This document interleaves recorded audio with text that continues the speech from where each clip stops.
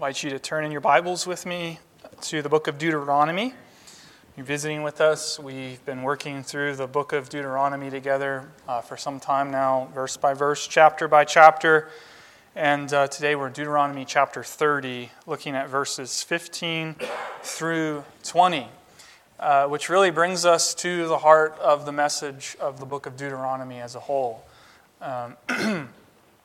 The title of this sermon series is The Lord is Your Life.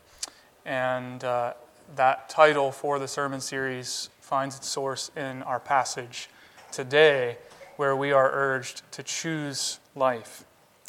So let's hear the word of God found in Deuteronomy 30, verses 15 through 20.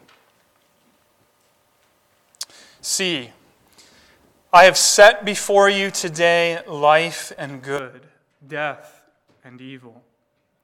If you obey the commandments of the Lord your God that I command you today by loving the Lord your God, by walking in his ways, and by keeping his commandments and his statutes and his rules, then you shall live and multiply.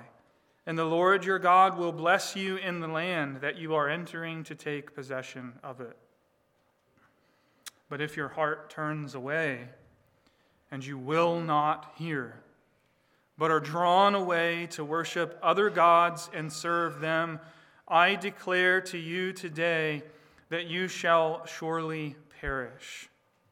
You shall not live long in the land that you are going over the Jordan to enter and possess. I call heaven and earth to witness against you today that I have set before you life and death, blessing and curse. Therefore, choose life, that you and your offspring may live, loving the Lord your God, obeying his voice, and holding fast to him, for he is your life and length of days, that you may dwell in the land that the Lord swore to your fathers, to Abraham, to Isaac, and to Jacob, to give them. We'll see if you recognize these words. I saw in my dream that the man began to run. Now he had not run far from his own door when his wife and children, perceiving it, began to cry out to him to return. But the man put his fingers in his ears and cried out, "Life, life, eternal life." So begins John Bunyan's famous allegory, Pilgrim's Progress, telling the story of a man named Christian who, by fleeing the city of destruction and persevering through the hard and arduous journey to the celestial city, gave up everything to find life.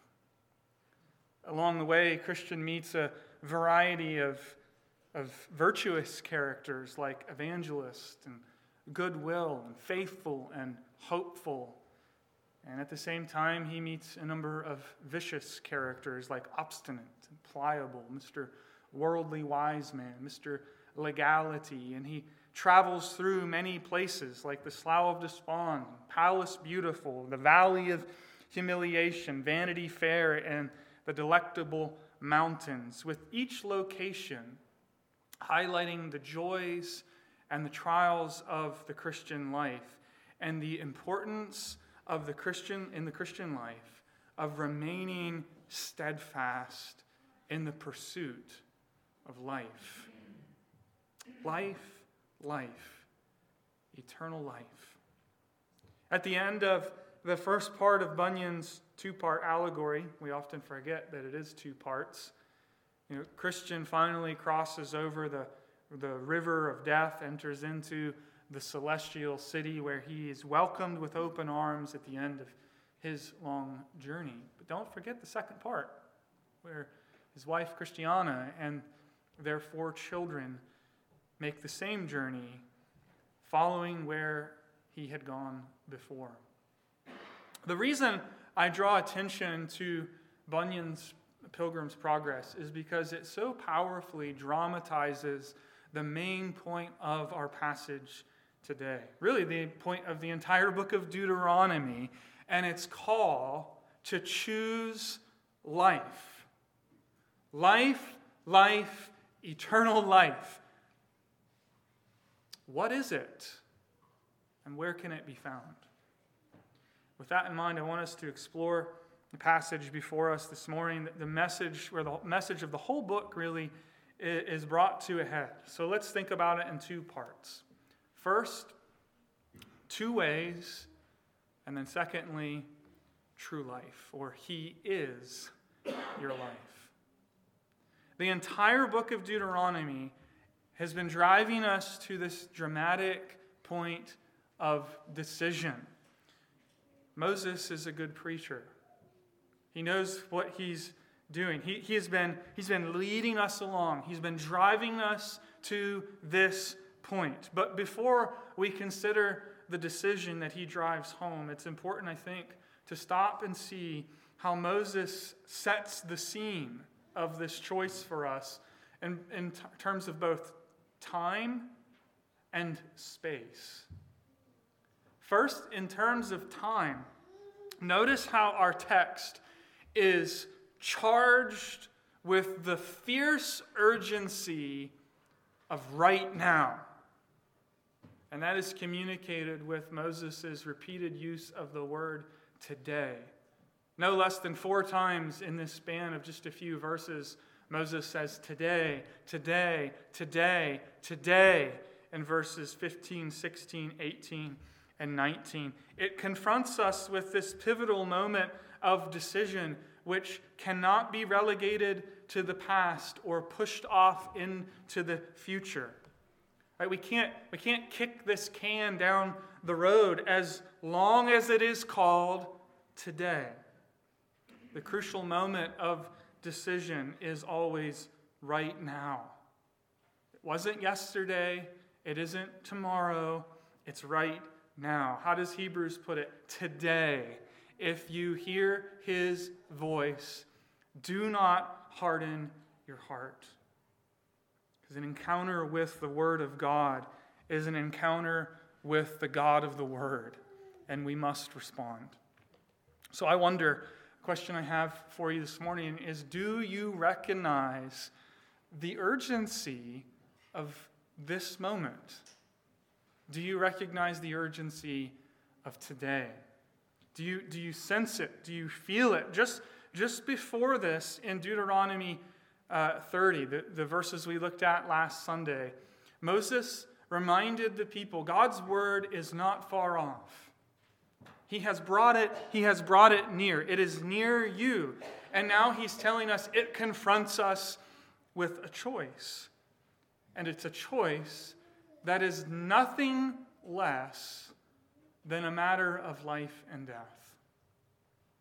We need to remember Paul's words in Romans chapter 10, which we thought about briefly last week, because Paul helps us understand the choice before us, seen now in the light of the incarnation and resurrection of the Son of God. And in Romans chapter 10, verses 5 through 12, Paul picks up Deuteronomy 30, and he talks about a crucial choice, describing it in terms of righteousness by the law on the one hand, and righteousness by faith on the other. Righteousness based on the law seeks life by keeping the commandments. It's the decision that says, I will secure life for myself by my own efforts, by my obedience to the law of God. And in contrast to that, Paul says there's the righteousness of faith. The righteousness of faith finds life by trusting in Jesus.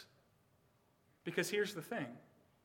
What does the law require? What have we seen in the book of Deuteronomy? The book of Deuteronomy requires full flawless, perfect obedience to the law of God for life.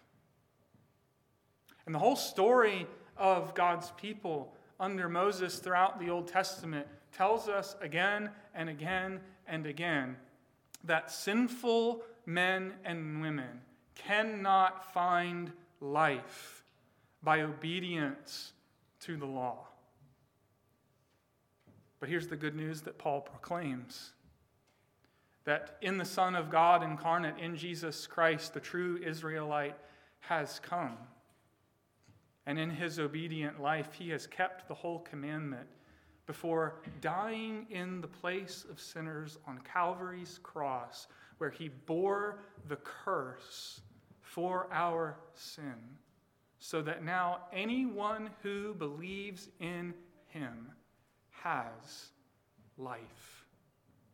This is what Paul means by the righteousness of faith. And so with this choice before us, I ask you again, what are you choosing right now? What posture of choice is your life set upon? Do you seek life by faith in Christ alone, or by some other means that depends upon your doing and your action? I don't have to tell you that the choices we make reinforce themselves. The choices that we make are like force multipliers, right? They reinforce themselves. They habituate us. The choices we make not only create, neural pathways in our brains, they form the habits of our hearts and the spiritual reflexes of our souls. As David says in Psalm 16, I bless the Lord who gives me counsel. In the night also my heart instructs me. I have set the Lord always before me, because he's at my right hand. I shall not be shaken. I set the Lord always before me because he has given himself to me. I shall not be moved. He's present. He's near to me. So I've chosen him. I've set him before me. And I wonder, as we hear David's words, can you say you've done that?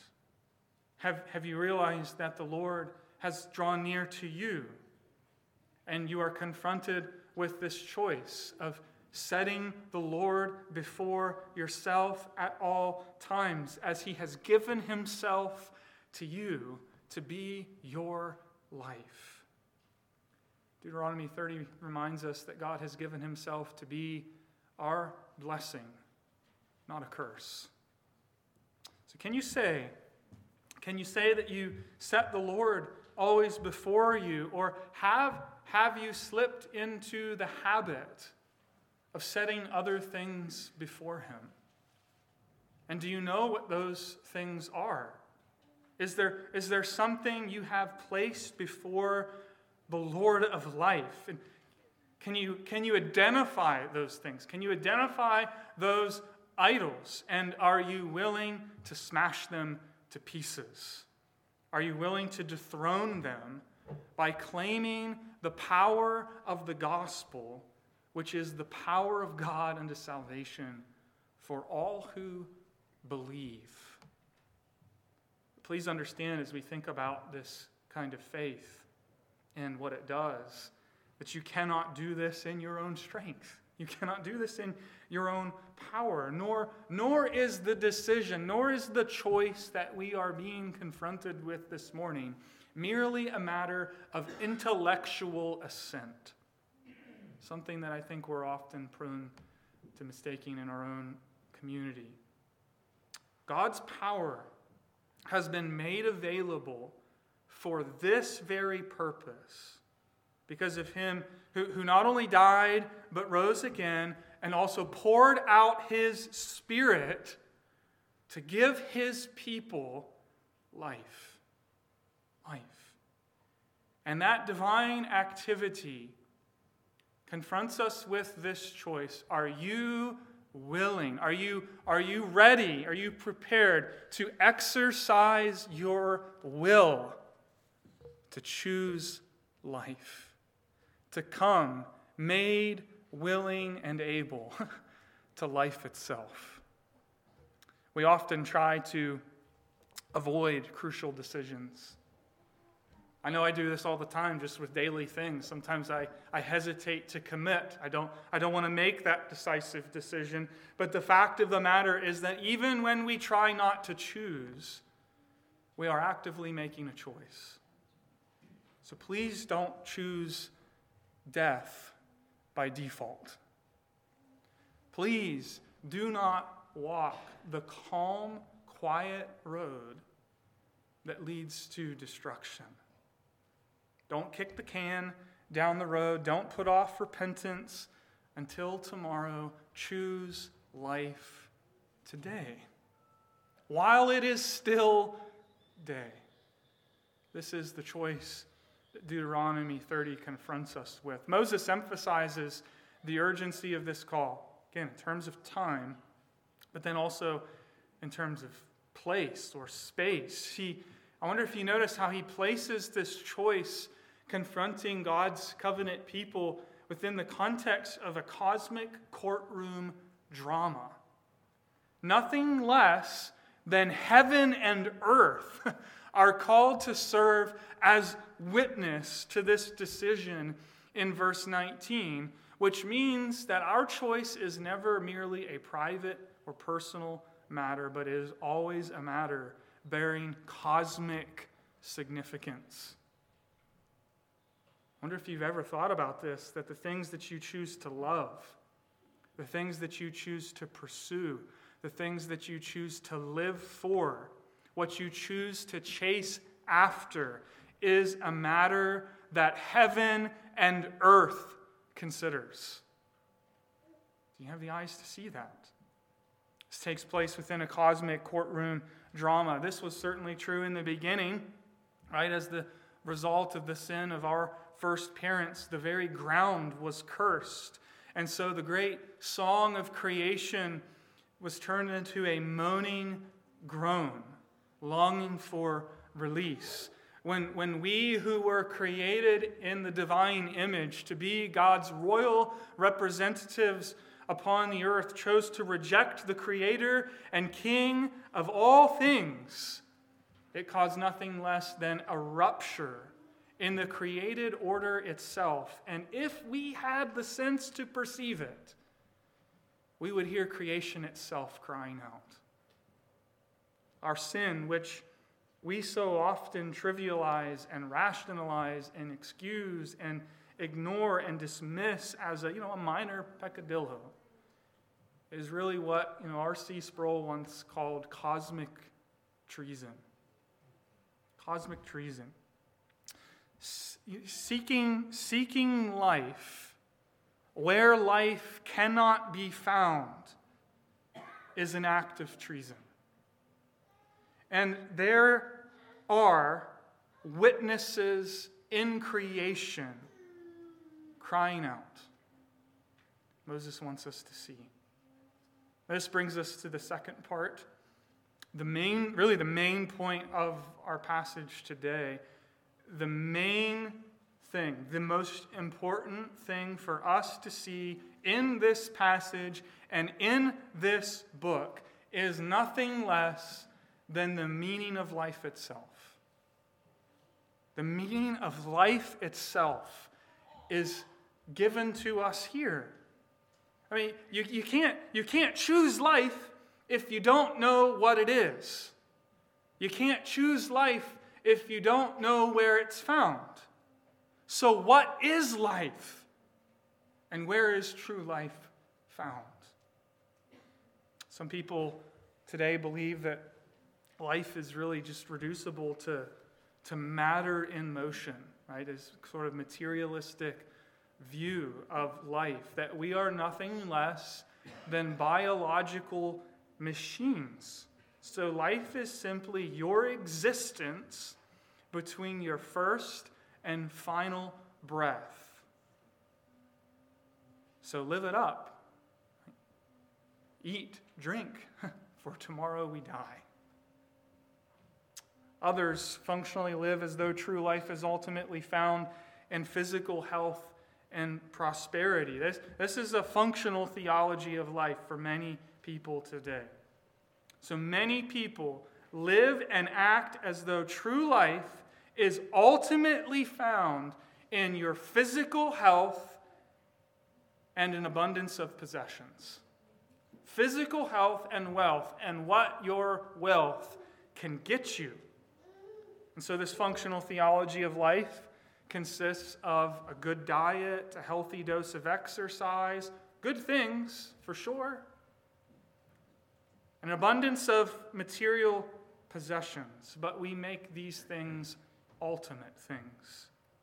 And so to take hold of life in this view, you simply have to look after yourself and take a hold as much of this world as you can squeeze out of it until you are put 6 feet in the ground. Others take a more subjective approach and say something like, well, true life is whatever makes you happy. And we hear this narrative in all kinds of ways. Follow your heart. Your desire is what defines the meaning of your life. Follow your dreams. Right? We hear it in countless ways. This is undoubtedly the spirit of our age. The meaning of life is to do whatever makes you feel good. The meaning of life is to do whatever makes you feel the most alive. Pulitzer Prize-winning author Annie Dillard captures this when she describes the meaning of life in a poetic way. She describes it beautifully, really, as the tree with the lights in it. I wonder if you've ever read Pilgrim at Tinker Creek. Annie Dillard says in that book, "It was for this I searched through peach orchards of summer, in the forests of fall and down winter and spring for years. Then one day I was walking along Tinker Creek, thinking of nothing at all, and I saw the tree with the lights in it. I saw the backyard cedar where the mourning doves roost, charged and transfigured, each cell buzzing with flame. Gradually the lights went out in the cedar, the colors died, the cells inflamed and disappeared. I have since only rarely seen the tree with the lights in it. The vision comes and goes, mostly goes, but I live for it.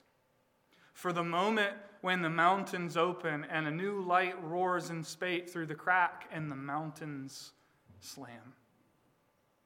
Annie Dillard says that she lives for these moments that break upon her with beauty but never last. These are the moments that she lives for. These are the moments when she feels alive. But these moments, as she says, come and go, mostly go. The tree with the lights in it hints at something transcendent. But in the end, what Annie Dillard says she lives for is something, not someone. And that is a crucial distinction. We need to ask ourselves, do I live for something or do I live for someone? Notice that when Moses cries out for us to choose life in verse 19, he defines the meaning of life in verse 20 as nothing less than the Lord himself. He is your life. So you see, to choose life is to choose not something, but someone. To choose life is to choose life itself. It's to choose him who has all life, glory, blessedness in and of himself. Have you chosen him? Have you chosen life? Do you know life itself? Friends, God is not a means to an end. He is not a means to life. He is life.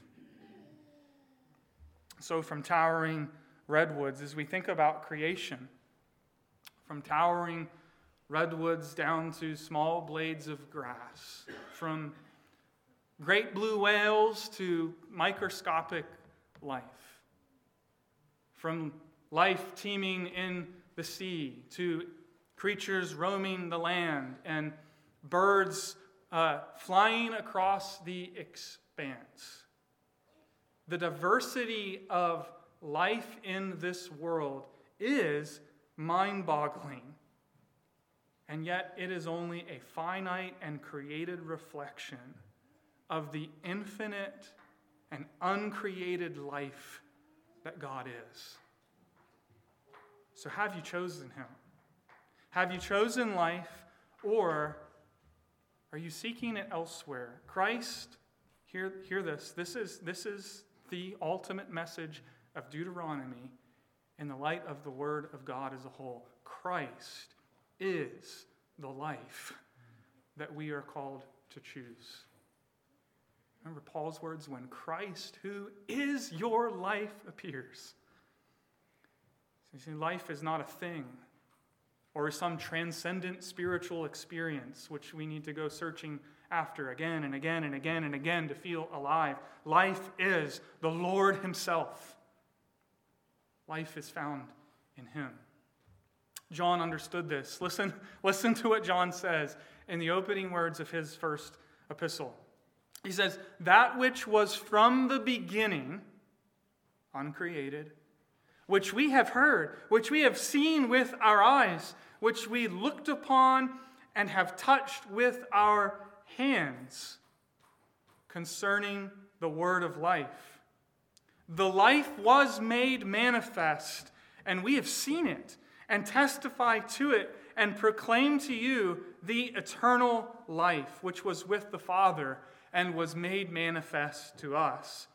That which we have seen and heard, we proclaim also to you, so that you too may have fellowship with us. And indeed, our fellowship is with the Father and with his Son, Jesus Christ. One of the things we need to understand in light of John's teaching, the only reason that we can choose life is because life itself determined to become a man and to die in our place. Because Jesus Christ, the Son of God, who is the way, the truth, and the life, became a human being and chose death for us so that we might choose life in him. He chose the curse, to bear the curse of the covenant that rightfully belongs to us, so that we might choose the blessing that rightfully belongs to him. And these things were written down so that you might believe that Jesus is the Christ, the Son of God, and in believing have life in his name. So here's where true life is found. It's not found in something.